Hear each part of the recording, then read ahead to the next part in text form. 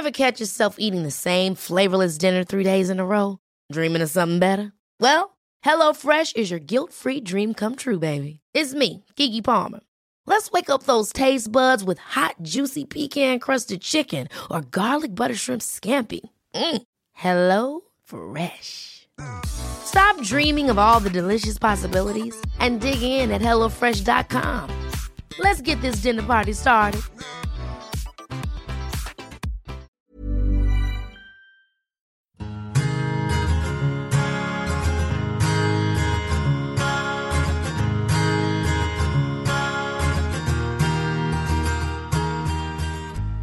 I'm Jordana Levine, and you're listening to the Inspired Table podcast. Each week, you'll be led down an inspired path of curiosity as I chat to some of my favourite soul-centered folk about the things that inspire me daily, in the hope that some of that juicy inspiration will rub off on you. So pour yourself your favourite cuppa and take a seat at my table. I promise you'll leave happier, healthier, and bursting with inspiration.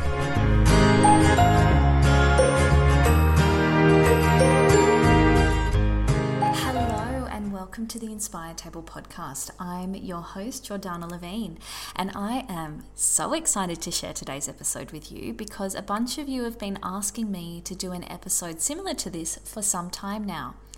Ever since I announced I was given a book publishing deal to write my first book in August this year, I have been inundated with questions about how I got it, who I contacted, what I submitted, was it easy, was it tricky, can anyone write a book, and so on. So many questions. So in today's episode, I have a wonderful conversation with my publisher, Kelly Doust, from Australian publishing house Murdoch Books, about everything you need to know about the publishing industry and getting a book published. The most extraordinary thing about Kelly is that she's not only a publisher, but she's also the author of 7 books, both nonfiction and fiction, and has spent a large part of her career in book publicity.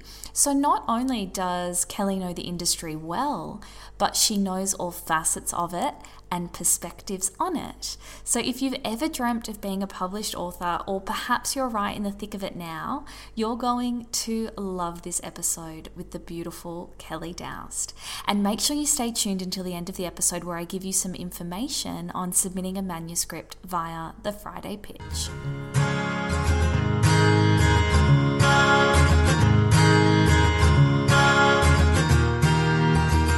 It's so funny, ever since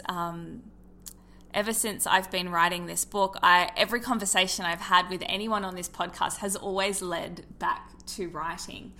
It's a process that I'm really interested in, but I know that a lot of my listeners are interested in it as well. And I have a lot of people, contacting me and asking me, how I approached a publisher or how people get manuscripts in. And I thought it might be nice just to sit down with you and talk about the industry a little bit and what it looks like in Australia and the process of what it takes to become an author, and then have a look at it from the author's perspective as well. How does that sound to you?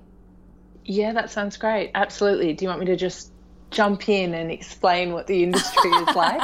Let's do it. No, let's start with what is a publisher? That's your role, that's your title. What does that entail? So I'm both a publisher as my role, but I work for a book publisher. And the purpose of a publisher is effectively sort of running a project of a book from conception through to publication. And it goes through many different stages along the way, and I look after that process. So I might receive a manuscript from somebody who has already written something and they're looking to get it published, or I might actually go and seek a manuscript from someone who I think maybe is prominent in a certain space or has something to share. And then I put it forward through a process that we call acquisitions. So we have a meeting with our MD, our sales team, and that's a sales team represented by people that deal with all different areas of the market, both nationally and locally. We have a sales team overseas as well. They all have a really important voice in deciding whether a book is one that we would take on. Also, our marketing and publicity people, who also have a lot to contribute in terms of the opportunities that they think the book might have once it's published. And we all sit around. It's a roundtable discussion where we talk about the author, we talk about the manuscript, we talk about the quality of the writing and where it fits in our list, and maybe where it will fit in the market, not just now, but when we actually publish in a year or 2 years' time. And then once we have taken a book on for publication, so just say everybody around the table is thrilled with the idea, I'll make an offer to the author. It will either be for the manuscript that's fully written, or perhaps I will take it with the promise of that book being written, similar to the way I did with yours. So we offer an advance payment, which is calculated against the royalties and what we think the book is likely to earn over its life. We offer that, and then you or the author will go off and write the book. And once it's delivered to us several months later or even a year down the track, then we put it into the process of editorial and then market positioning with the marketing team and the sales team, and then it ends up on bookshelves. It's such a process, isn't it? You walk into a bookshelf, into a bookstore, and you pull a book off the shelf, and you have no idea what's happened to it before it actually arrives there. There's such a huge amount of people involved, so many different teams of people. I sort of shepherd that process, I guess, and ultimately I'm responsible for whether it does well or not. We all decide on whether to take on a book as a team, but yeah, the publisher really sort of holds the responsibility for that. And so, when it goes out into the world, there's so many factors that contribute to a book's success or not. And none of us can ever really pick whether a book is going to fly or whether it will just sort of meet a smaller audience. And it's all really exciting because there's so many variables and you never really know which way it's going to turn out. Yeah. So, I mean, my next question to you was going to be, how do you know? How do you know when a book is going to do well? How do you know that a book is something that you as a publisher want to take on? Like, what are the key factors that you're looking for when you pick up a book proposal or a written manuscript? Well, instinct does play a really huge part, but I would say that's a calculated instinct. So we spend a lot of time looking at what's currently in the media. We look at research for what we think current trends and upcoming trends will be. There is a lot of instinct that comes into it. You can tell when something is well written. You can pick up on a spark, but sometimes it might not even be the writing that grabs you. It's the idea or the theme behind it. Yeah, I would say it's sort of a calculated instinct based on research, based on knowledge, and based on the background that we already have in the industry. And I mean, your own personal preference must come into it at some point though, right? Oh, definitely. I mean, I think any publisher, any individual publisher that's working for a publishing house has their own sort of flavour, their own list, and it's something that they shape and develop, not just from their own interests, but things that appeal to them. I mean, for example, I'm publishing books for a whole different range of potential readers of all different age groups and all different demographics. But, I definitely have things that appeal to me. I mean, I'm particularly focusing on personal development, health and wellness, sports, fitness, healthy cooking. These are things that I am interested in, and it makes sense for a publisher who's interested in those topics to publish within that space. In the Australian publishing industry, are you guys looking globally at what's trending or what's been working overseas to what perhaps might pick up here that hasn't tapped into the market yet? Or are you just looking at the trends that we've already sort of had going and see what might be emerging from that point? We definitely look at what's going on globally, but some things that are trending overseas won't necessarily trend here. For example, we go to Frankfurt and London book fairs every year. I haven't. I've been to London Book Fair once, but I haven't been recently to any of the fairs. But our publishing director goes over to those fairs, and she can really see through talking with all the different publishers from other countries and through the meetings they have about potentially buying in overseas titles for our Australian market, what is trending over there. And some things we think will really work. Some things vindicate some of the topics that we're already interested in and exploring, or perhaps have writers already writing towards. And some we just think, that's not going to hit the mark here.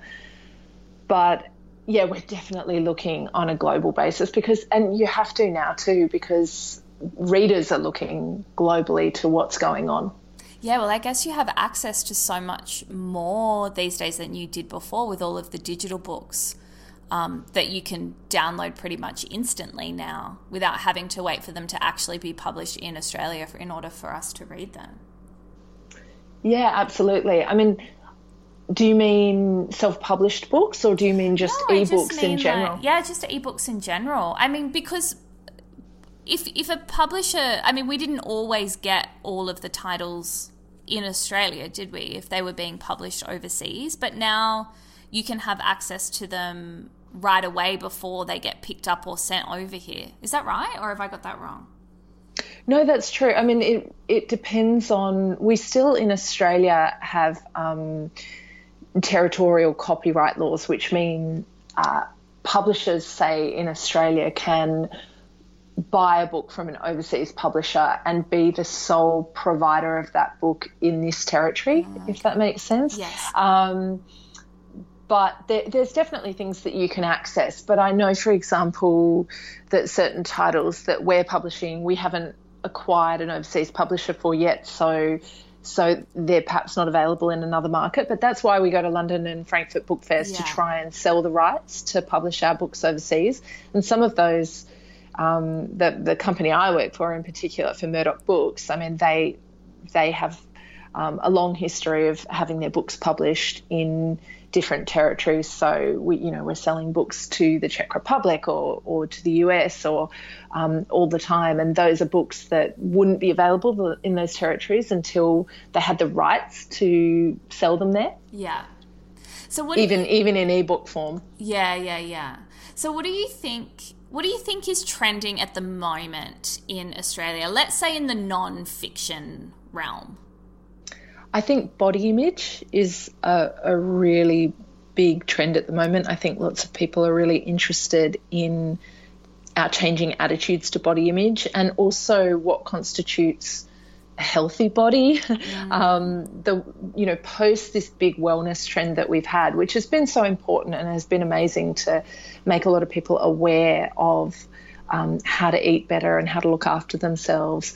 But I think we're trending towards a sort of kinder approach to the self, where it's maybe moved on from some of the more extreme wellness trends to becoming a little bit more gentle. That said, veganism was once considered an extreme diet, but that is very much on trend, and that just continues to grow. Really? We continue to see lots of books on veganism. Every week I'm pitched books on niche vegan topics, like a vegan pregnancy or vegan style. I mean, veganism is a really growing trend, and I mean that.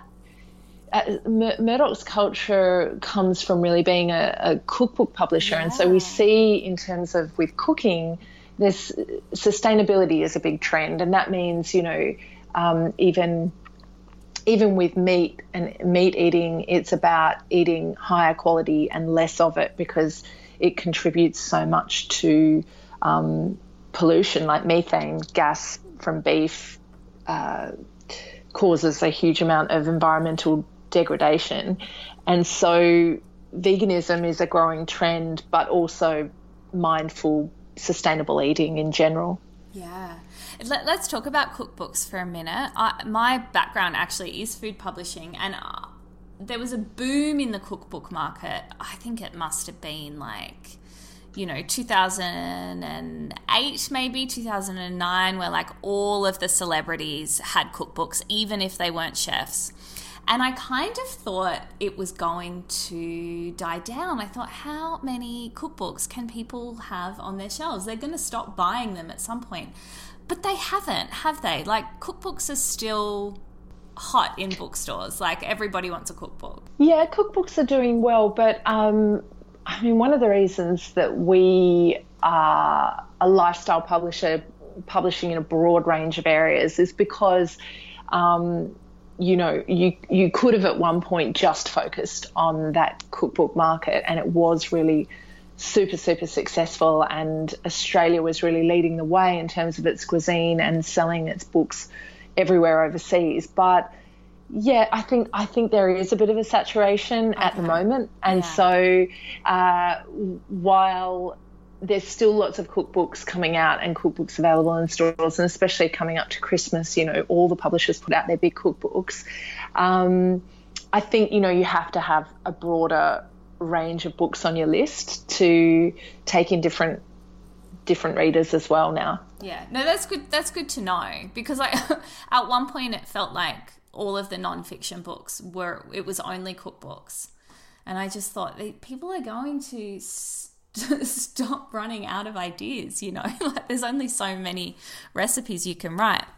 So it's nice to see a few different options out on the shelves now. So you said body image was on trend at the moment. Is there anything else that's kind of breaking through in the market?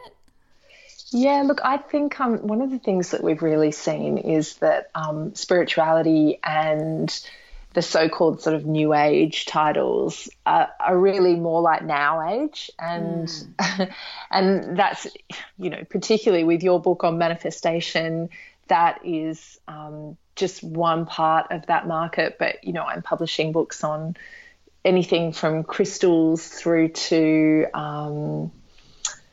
I'm looking at lots of different topics that are sort of making up that market. I'm publishing a book on meditation. Mindfulness has been such a huge topic. Mindfulness for parents and stressed out people at work. That's been a huge trend, but just continues to stick around.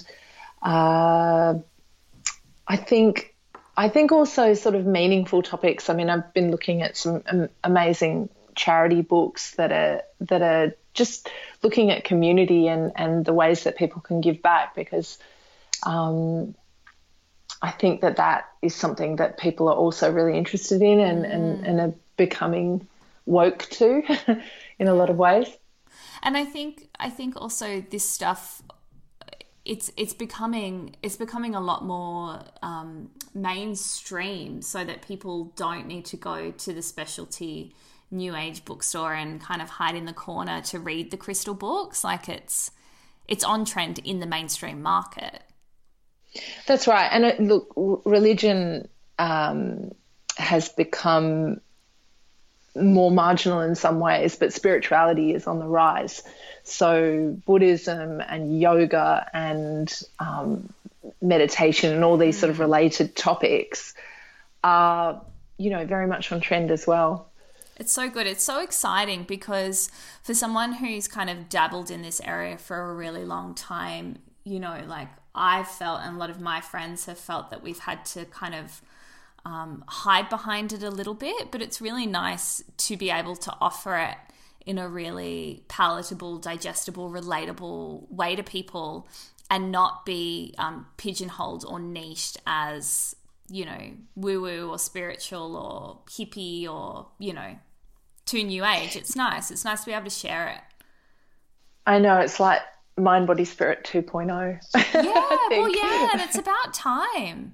It's so funny. We were talking the other day, Kelly, I'm sure I can talk about this, tell me if I can't, but we were talking about the colour purple, and we were like, for so long the color purple has been not the Oprah movie, the actual color purple. No, I know. The color purple has been this real like mind, body, spirit, hippie color, and it has this like connotation for people in their minds when they see it. And it was only as being really hippie. Yeah, and it was only when you said it to me, I was like, yeah, like, ew, you're right. It really does. And it's trying to, like, for me, I really want to break that mold again, because we are sort of so conditioned to little things like that, like even just colors meaning a certain thing around spirituality and what it means to be a spiritual person. Like, you know, long flowy skirts and long flowy hair and crushed velvet and dark lights and, you know, mirror balls.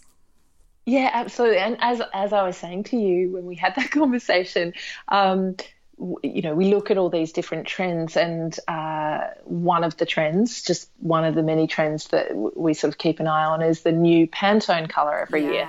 And then the new Pantone color coming up is ultraviolet. So that is a sort of bright purple color, and it's meant to reflect global trends. And what that's picking up on is new spirituality, magic, mysticism. It's all very much on trend, particularly with millennials who perhaps don't associate with any one religion, but are sort of looking for answers spiritually in some way or another. That's so interesting, isn't it? I love that. So the other thing that you do besides being a publisher is you're an author, and you're a published author of how many books? 7. Oh, 7. my Lord. Okay, so that's split into nonfiction and fiction, right? So how many nonfiction have you written? I've written 5 nonfiction books. I wrote a series of craft books. The first one was The Crafty Minx. I wrote a book on vintage, and I wrote a sort of frothy fashion book called A Life in Frocks, which was a memoir of sorts. And then more recently I've been working on novels. So I've just had a recent book out called Dressing the Dearloves, which came out in September, and Precious Things, which came out a couple of years ago. And so, I mean, having just sat down and written a nonfiction book, I found it equal parts like easy, and it kind of flowed really well because it was stuff that I knew, and then equally hard because it was stuff that I knew so well. So how do you find the process differs for you writing a nonfiction to writing a fiction book? Does it feel like a completely separate exercise, or, you know, like, are there similarities to the two? Well, the similarity is that you do have to be creative when you're putting words together. And I mean, you know this more than anyone, you're such a clever writer yourself, that you can't just write what you think. You have to put it in a format that's going to engage people and keep them reading. So writing nonfiction, it has its own challenges. So sometimes maybe the fact that you're putting the truth down on paper, or the truth that people understand from nonfiction, that you're telling them something that is true and that they can take note of, that you feel a responsibility there to perhaps reflect that honestly, and reflect maybe if you're talking about people in your life, to reflect that really honestly. Whereas when you're writing fiction, you can disguise things and you can make up whatever fanciful story you want, I guess. But there's a lot more rules when it comes to fiction, and things that you need to conform to in some ways. Otherwise, it just wouldn't make sense.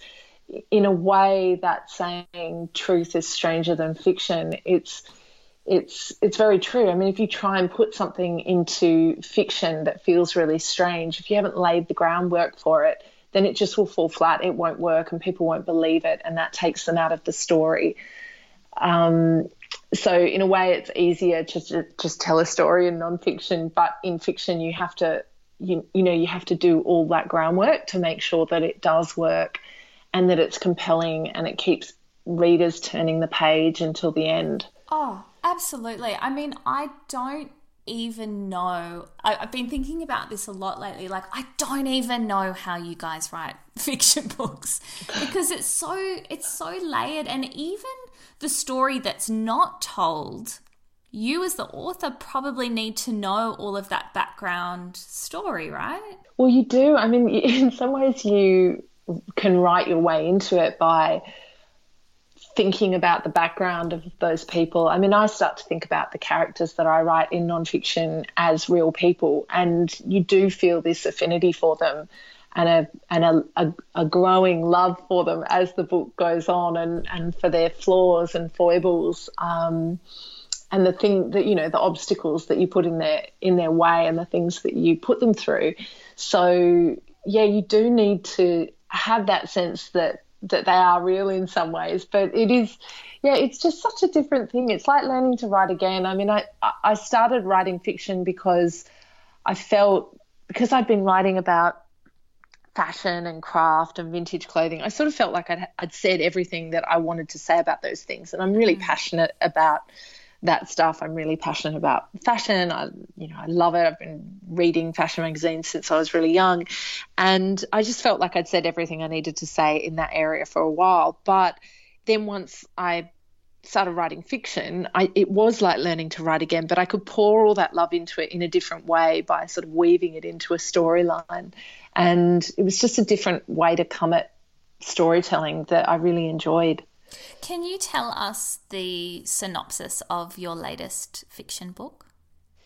Yes, so Dressing the Dear Loves is about a young woman. She's 30. She's had a really successful career as a fashion designer in New York, and then she's just had this spectacular public failure. And the book starts with her coming back to England, where she's from, to see her family, and in effect with her tail between her legs, to sort of seek refuge in her family home, which is this crumbling manor that, you know, her parents are effectively broke. They haven't been able to keep it up for many, many years. And she comes home to lick her wounds and then finds out her parents are selling. So it's a bit of a shock because she's hoping to recover there. And then she's left England, desperate to, you know, get away and forge a life for herself on her own terms. But then only in coming home does she start to understand more about who she is, who her family is, and the secrets of her family over the generations. And it's all sort of told around fashion and this cache of amazing clothing in the attic that she comes upon and has almost forgotten exists. And a lot of the stories are told through those pieces that have been handed down through generations and are sort of hidden up there in the attic. So how did this start for you? Like, do you find does it start with an idea, or does it start with a character or a concept, or like how did it all kind of come together for you when writing a book like this? I guess the seed of this idea came from, I was watching, I used to live in England, and my husband's English, and my father was English, and I absolutely love National Trust houses. Like, every time I'm over there, I just love going to visit them because I find them absolutely fascinating. And I was watching a BBC series on these penniless aristocrats who were living in these 100-room mansions that were crumbling down around their ears, and they couldn't afford to fix the roof because it would cost millions and millions of pounds. And, you know, I just thought that was absolutely wonderful, this concept of these formerly very grand families who are living in this abject poverty but still sort of holding on to some vestiges of their history in some ways. And so that was where the idea came for the home. But then Sylvie, the protagonist, came to me because I thought, well, how would a really young person who had inherited that legacy maybe turn those fortunes around? What would they do? And through researching the book, I read about all these amazing modern aristocrats who had done things like, you know, set up a festival of ideas on the grounds of their manor home, or they had arranged for a racing carnival, or all sorts of different things in order to bring people in, bring funds in so that they could keep the property up.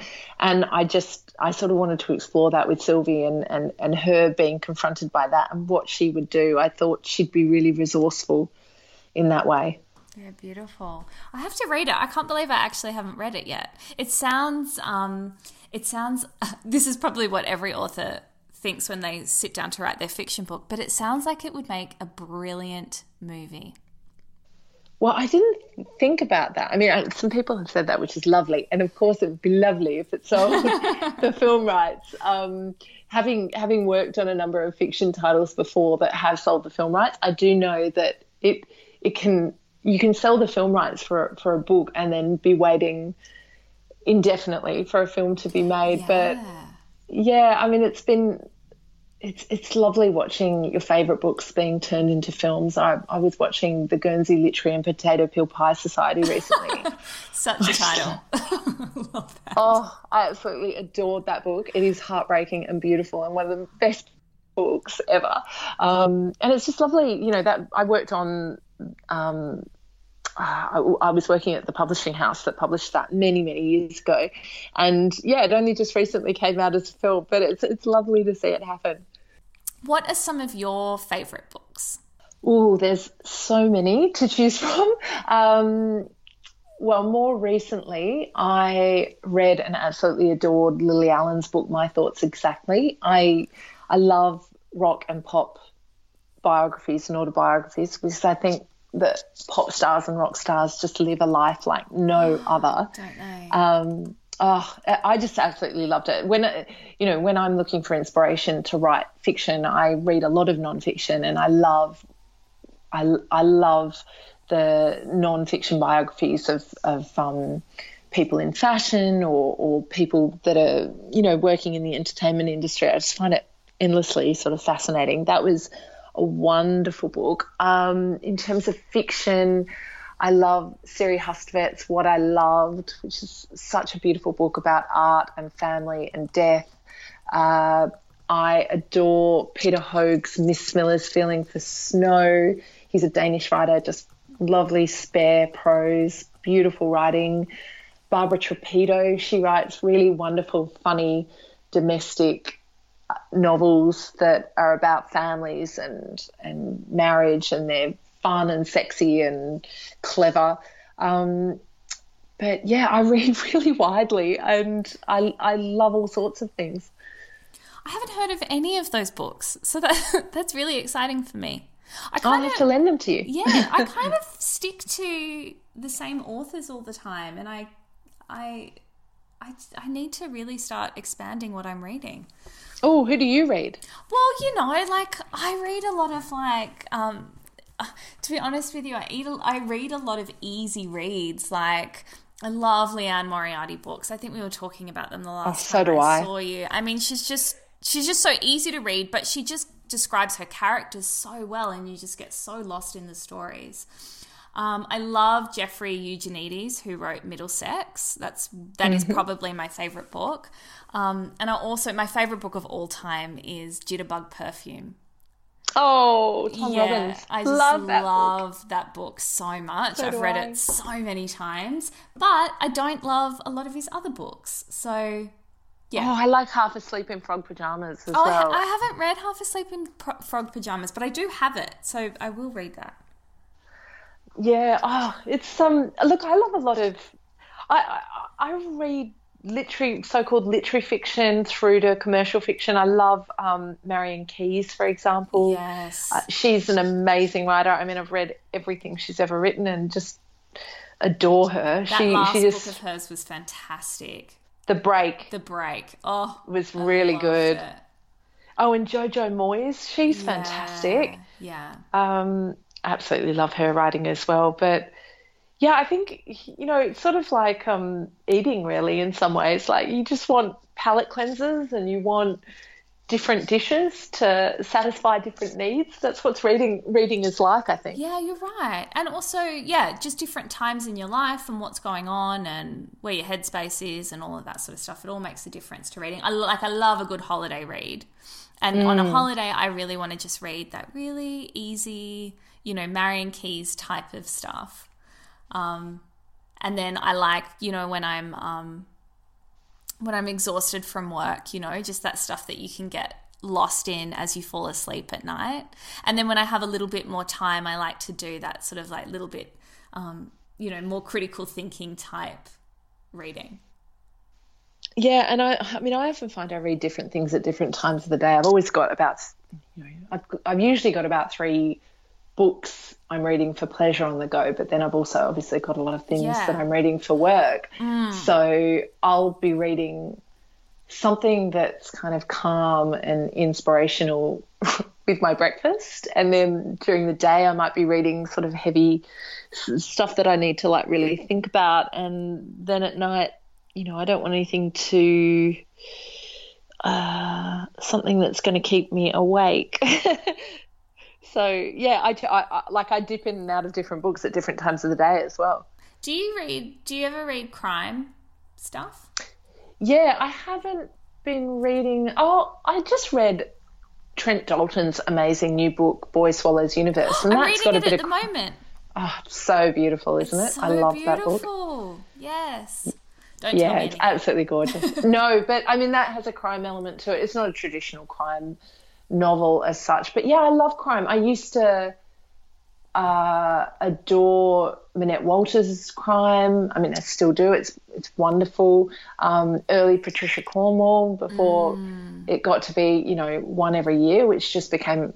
I think sometimes when an author is just sort of churning out books every year, like the quality does kind of suffer in some ways. But I loved her early stuff. I really did. And I've read Jeffrey Deaver and Michael Connolly, and I love crime too. Yeah, I love crime. How long did it take you to write your last fiction book? On and off, it took 2.5 years, about 2.5 years. Yeah, and I was sort of working during that time as well. But it's actually good to have that length of time, because it's always good to put a manuscript down for a bit, have a bit of distance from it, and then go back to it. And I got that time on this book, which was lovely. Yeah. Do you find that you have to, like, what's your writing process? Let's say when you're working full time. I was lucky enough to be able to take some time off to write my manuscript. I don't know how I would have done it if I was working full time. But when you are, how do you set time aside to sit down and write? Well, I work 4 days. So Mondays is my writing day, but I also grab time when I can away from my family on Sundays or early mornings before they're awake. Sometimes if I get home and something's in my head, I'll sit down for an hour or two before dinner. But yeah, I mean, it is challenging slotting it in around working almost full time. And certainly when I was in the midst of writing my last novel, I was working on it full time for a while. But yeah, I mean, you make time for it, and I think you can always make time for it if it's a priority. Yeah, and if it's a passion as well. I think I was thinking when I was writing this book, like, I used to always leave everything to the last minute when I was at uni or school even, because I just wasn't interested in it at all. But when it's something that you really are passionate about and excited about, you do just grab the minutes when you have them, because you want to, you want to get into it. Yes, and sometimes, like, you can do your best writing in those snatched minutes, I think. Look, having written full time and then having written while I'm working, I do know that sometimes when you've got all that time, you've got a full day ahead to write, that those can be the days where it just doesn't flow and it's not happening, and it's like eking blood out of a stone just to write 200 words. But then, sometimes when you're just seized by an idea, you can sit down and write a couple of thousand words, no problem. I have found as an author working with you as a publisher that you being an author has been of great advantage to me because I feel nice. I feel like you really understand what it's like. Where a lot of, I haven't worked with another publisher, so I can't really compare, but I imagine that there is a synergy that you must feel with your authors because you can understand what the process is like for them. Have you found that? I definitely do. I think I've got that real understanding and compassion of what it's like to actually pull together a manuscript.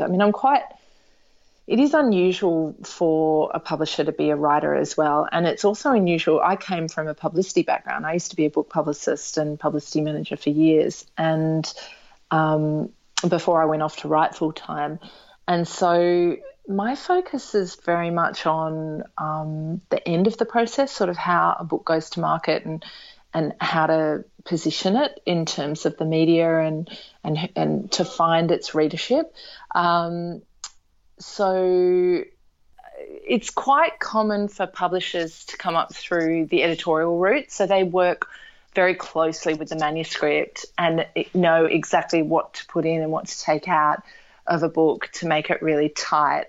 That's not my skill, but I can see as a writer how to pull together a manuscript. So I come at it from a slightly different direction, and I think what's wonderful is that I work with a team of really strong editors and publicists and people working in all different sort of areas of the business, and we all bring our own skills to it. And yeah, I do bring an unusual skill set to it, but I think, for the authors that I'm dealing with, they're still getting the other skill set from my colleagues, and but they're also getting the understanding from me of what it's like to go through the entire process. So tell me, I know that after this podcast there's going to be a lot of people asking the question of how they get things published. So if somebody's writing a manuscript or putting together a proposal, what do you think the best avenue is for them to take as a budding author? Well, I think it's really important to pull together a concise, well-written proposal. So that would be you'd have a working title and subtitle if you want one. You'd have a blurb, so what you think the book is about. You'd have the market, who you think is your readership. A lot of people will say, oh, I want to write for everyone, but quite honestly, every book is targeted at a certain audience, so maybe that's a specific age group, or it could be broad, but you've got to be kind of specific in there because chances are it won't be read by everyone. It will have a specific readership in mind. Also, you should be conscious of what other books are available in the market so that you might see in bookstores that are similar or comparative, because that will help us position the book and know even more who that readership is, because it's so important to know who the readership is. If it's a very niche readership, then it's going to limit our chances of selling it. So obviously a broader readership is great, but a concise readership of who you think it is. And then also it's really good to have a good amount of material to present to a publisher. So especially if you haven't been published before at all, it's really important to have a list of all the chapters and what that include, a good introduction and a few chapters, I think, at least 2 chapters to lead you into what the book's about and how it will read. And I work for Murdoch, and we have some people getting in touch with us directly. A lot of the other publishers won't take direct submissions. They'll only take it through agents. If it's in nonfiction, it's not as important to have an agent. It's always good to have someone to represent you if you're nervous about negotiating for yourself, but you don't necessarily need an agent to represent you if you're writing nonfiction. It's quite important for fiction, I think.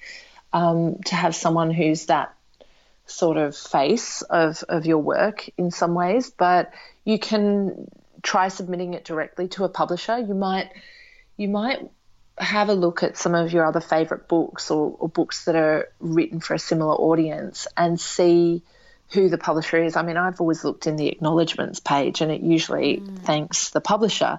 And you can try approaching that person directly. Sometimes they'll say to you, no, I don't take direct submissions. But that's one way to go about it. Another way is finding an agent, and you can find agents if you look online. You can look for agents dealing in fiction or non-fiction. I'm just trying to think of other ways. It can seem quite daunting if you've no experience in it, but if you ask around, people can often put you in touch. I have a lot of people come through contacts. Yeah. Certainly now I'm working with a number of authors, and they'll put me in touch with author friends. I mean, that's how you and I were introduced, through another mutual author friend. So, yeah, that's another way in. And do you think, what do you think about, especially in the non-fiction world, I would say it's different to fiction, but I'd love to hear what your thoughts on it, about having some sort of profile to start with. Do you think that that's important or not necessarily? Look, it depends what you're writing about. There's no getting away from it. It is quite important these days. We have such a diffuse, broad media, and people are finding information from a really varied group of sources. So where once we have shrinking media channels, so where once, as speaking as a former publicist, we'd go to the main newspaper groups or the main television programs in order to reach an audience.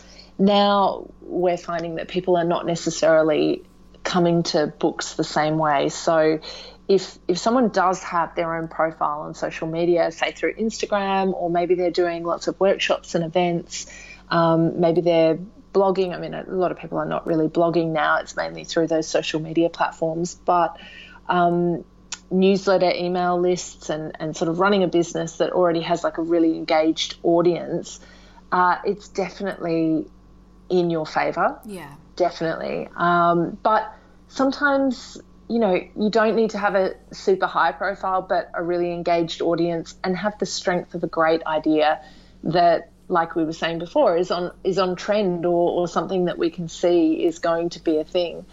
And so sometimes you see topics and you find someone who doesn't have the profile, but you can tell that they can speak to that topic really well, and you know how you're going to promote that and position it at the end of the day. Yeah. And do you think that this doesn't apply so much to fiction writers? Do you think it's a little bit different because we don't really see their faces as much, or do you think it's detached from the person that is the author, a fiction book?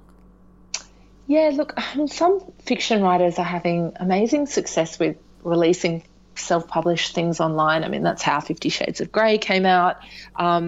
James Patterson has just launched a book on Facebook, and there's people that share things on Twitter and other social media platforms bit by bit. But generally, with fiction, I don't think it's as important to have a profile. If you just write a really great book, and a novel is going to be different than nonfiction. So where I was saying before, if you come up with a proposal and you come up with an introduction and some chapters, that would be enough sometimes in nonfiction to get you a book deal. But in fiction, largely, especially if you haven't been published before, you would need to write that whole novel, a first draft of that novel. Yeah. And then really it's the strength of that. It's the strength of the creativity and the idea behind that that's going to get you a book published. Okay, I have one more thing that I want to cover with you. I know we've been chatting for a while, but the process that I'm up to at the moment with you guys as publishers is I've given you my first draft, which is complete, and now it's going through the editing process. So there's a certain level of editing that takes place with a book, but how much, if someone has, I don't even know if you can answer this question, but I'm going to ask it anyway. If somebody has a great idea, but they're not necessarily a wonderful writer, how much can an editor change to make it a well-written piece to get this great idea across? And then how much of it as a publisher are you like, oh, that's a great idea, but you're not the person to execute it? Look, the answer is an editor can do a great deal, and there's certainly books that you'll see in bookstores that are published and they're from people who have some sort of extraordinary experience, whether that's something that they've achieved or they've been through, or perhaps they have a really high profile, maybe they're a famous sportsman or something, and they won't write their own book necessarily, but they'll have a ghostwriter or an editor helping them shape their story, and that can be enough for those people.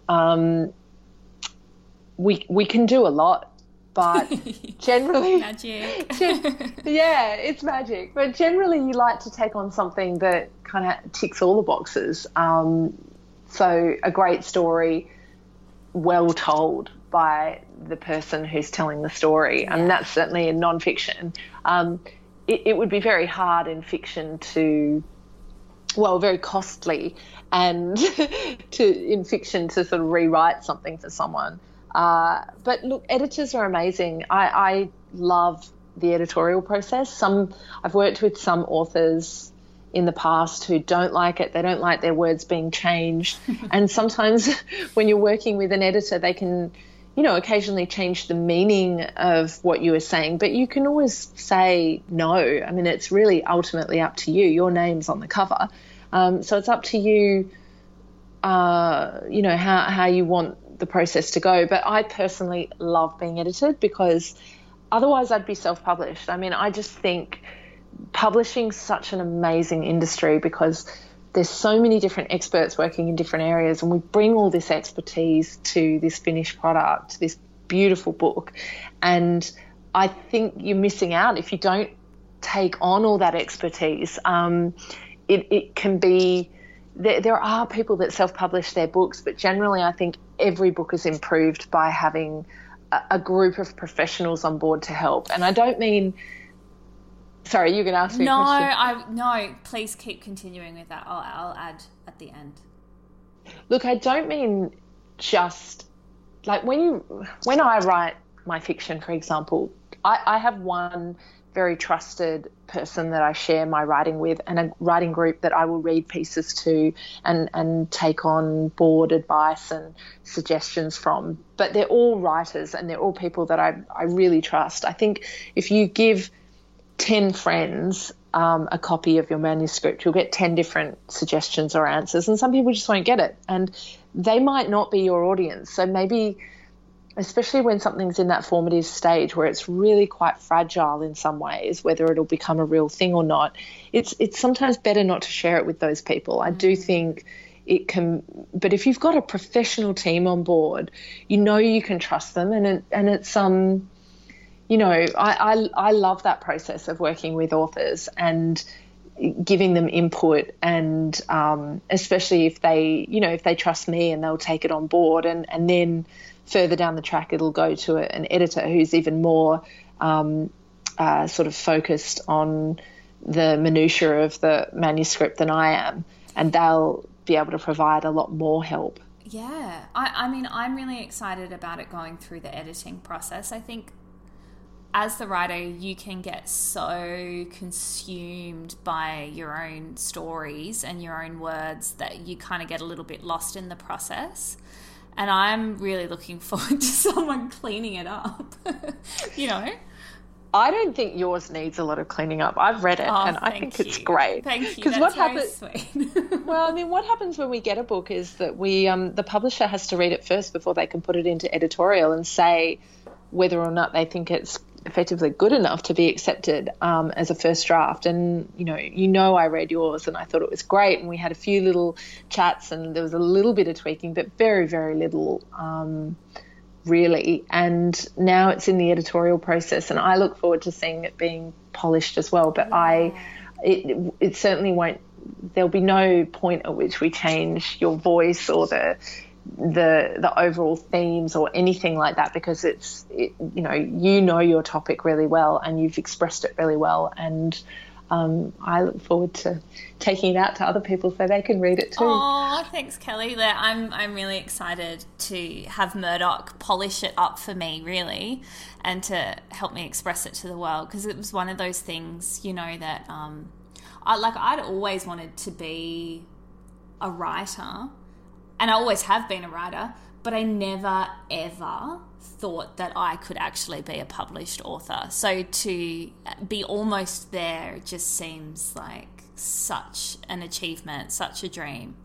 It's such an achievement. I mean, you should be incredibly proud of yourself. I mean, I'm conscious that through this whole discussion, I've sounded very, in some ways, kind of corporate when you're talking about the whole process and the publishing process. But of course, there's so much like lovely magic and intuition and creativity involved in it all too. It's just that, you know, none of us can really afford to be publishing things right now. There's so many books out there that are not like really focused as well commercially, like thinking about who the readership is. So it's funny being a publisher and an author as well, because I have that creative interest and that just sort of kind of slightly waffly artistic temperament where I love to kind of go off and just do things for the joy of it. But then it's wonderful working in that area too, where you really understand how you can put the pieces together and make it sell and make it a finished product that feels polished and feels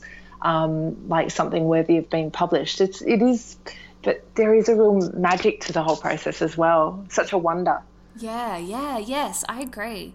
I know I said that was my last question, but I actually have two quick questions for you. Go for it. The first one is a really, really quick one. Do you use Kindles? Like, do you read books electronically ever? I read on screen all day because I receive a lot of manuscripts for work. So I really don't like Kindles. Look, so many of my friends in the industry take Kindles away with them on holiday and read them beside the pool, that sort of thing. But I still love a finished book. So I just haven't done that yet. But then I'm a bit bonkers because I will go literally on a sort of long holiday and be taking, 10 novels in my bag, which is crazy, which is completely bonkers. And I'll be buying things when I'm over there as well. But I really fetishize books. I just love to hold them and own them. So that's not me, but that's not to say other people in the industry don't do that, because they do. Lots of them do. Yeah, I'm the same. Like my friend Cass, who you know, she's obsessed with her Kindle. Like she's so obsessed with it, and she's been trying to get me to get a Kindle for so long. And it's like I don't absorb the words when I'm reading it from the screen. I don't know why. It just doesn't have the same magic to it that holding a physical book does. And I guess there's actually scientific research that has said that is the case, that you don't absorb in the same way when you read on screen as you do from a hard copy. But I think younger generations will be different. I think that they'll probably consume the majority of their content online. But maybe it's just being slightly older. Yeah. I was chatting to Amy Molloy the other day on the podcast, and she, she's... we were talking about the magazine industry, so the publishing industry in the UK and Australia, and how, it's really been a demise of magazines in the last few years, with them all closing down and people are just reading stuff online now. Do you think that's happening to the book publishing industry? Like, I don't feel like it is as a consumer, but I just wondered what you thought about that. I don't think... Look, I'm not sure about the future of magazines, and I love magazines, so I'll be sad to see them go, but I think they'll go before books ever go. I think, we know from research that ebooks haven't taken over the world, that people still do want published books, and otherwise we wouldn't be here. But But that's not to say that we have to be incredibly targeted, because there's just so many more forms of entertainment now. People, I mean, I something that I find really sad is if I ever stand on a train platform and watch the trains going by, I'll count how many people actually have a book in their hand, and it's usually like 2 or 3 people on the entire train. And when I think back 10 years ago or 20 years ago, everyone would have a newspaper or a magazine or a book in their hands. Yeah. But now everybody has their phone. And so you see very few people with printed material.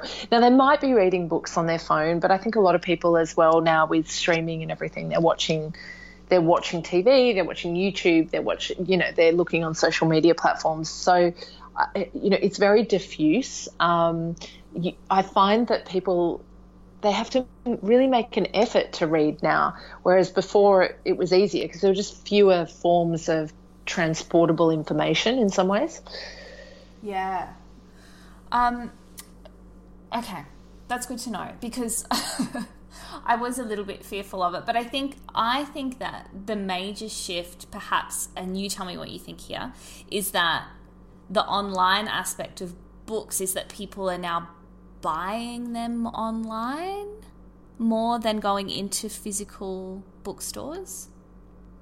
There's lots of people buying online, but bookstores are still, really good bookstores are just doing so well at it. I mean, I think in a way it's sort of similar. Retail is tough across the board, but I think in a way it's similar to, what a really good boutique or fashion store does. They're cultivating their audience. They're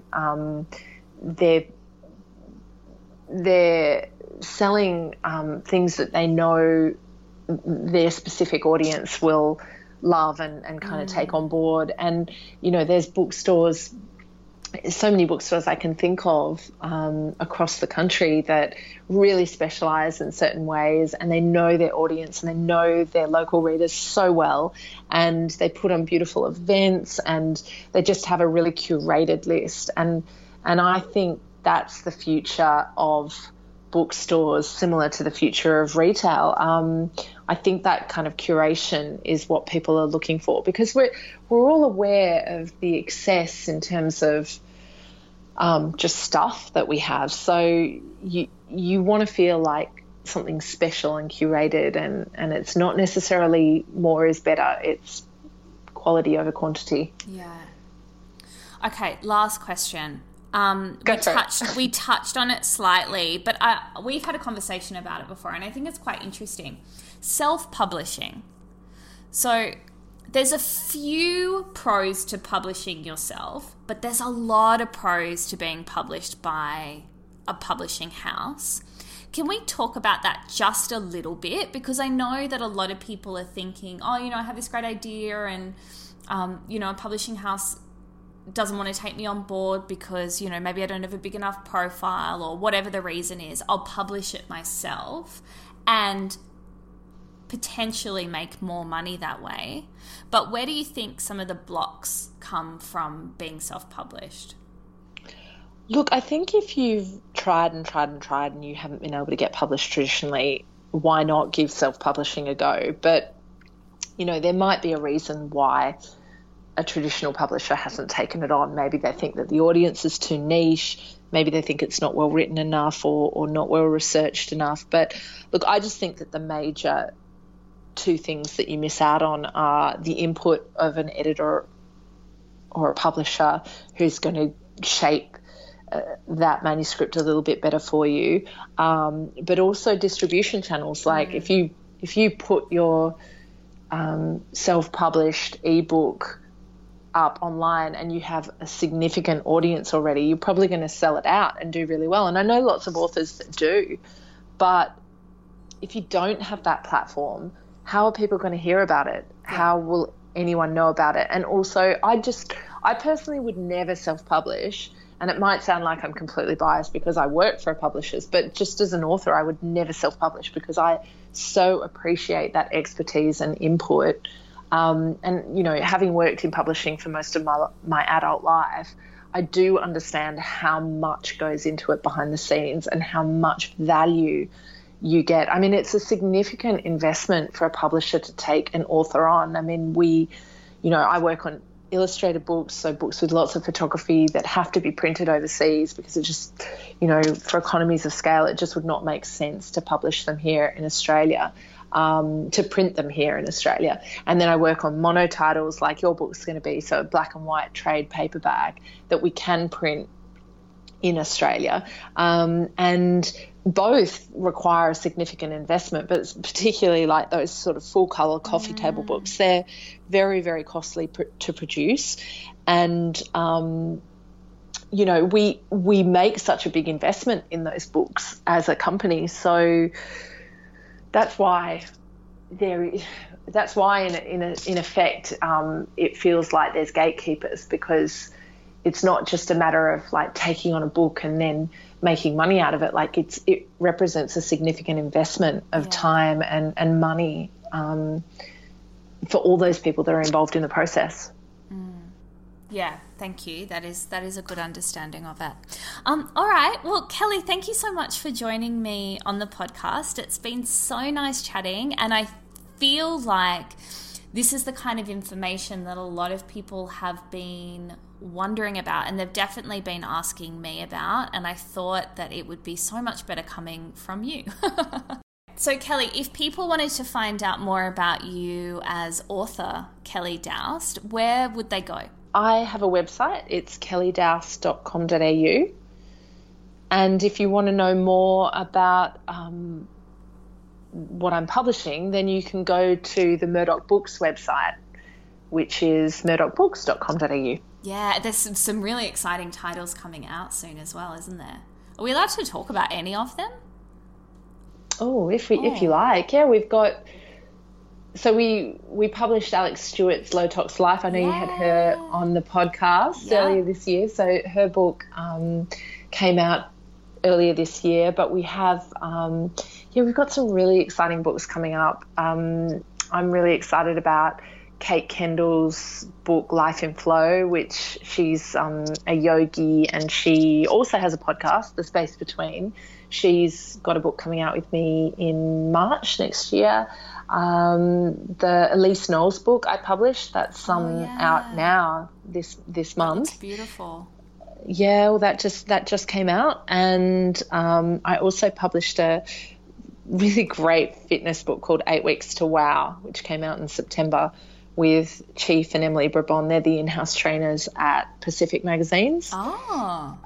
So that was another really fun project to work on. So, yeah, but lots of great books coming up. I'm really excited to see the things coming out in the list over the coming year.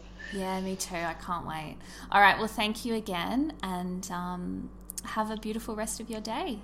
Thanks, Jordana. I hope it was helpful. You too. Kelly and I spoke off air about the best way for you to submit a manuscript to Murdoch Books, and Kelly said you just can't go past the Friday pitch, which is run by Allen and Unwin, who own Murdoch. Allen and Unwin know how difficult it can be for writers to get their work in front of publishers, which is why they've created this innovative and pioneering submission system, the Friday Pitch. The Friday Pitch allows for writers of all genres to have their work considered by one of their in-house submission editors, which is pretty big, guys, because if you just blindly submit to a publishing house, there's no guarantee that anyone's even going to look at it.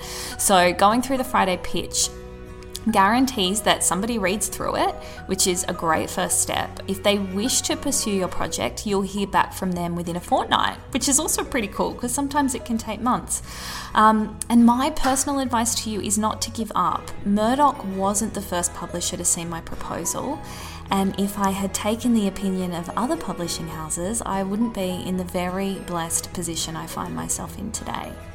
Also, I've said this on here before, but I 100% believe that I manifested my book deal, and destiny played a big part in me landing the deal with Murdoch, all of which I explain in my new book in bookstores May 2019. That was definitely a pitch for you to read it, but it is true. And honestly, I just cannot wait for you guys to read this book. Remember, If you love this episode, screenshot it on your phone and post it to your Insta stories so your friends can treat themselves to this conversation too. If you are on the iTunes app, make sure you subscribe. And if you feel like leaving me a rating or review, you know I love it. In the meantime, if you want to see what I'm up to, come and check me out on Instagram at Jordana Levine. And until next time, I am that person, Jordana Levine, wishing you an inspirational week.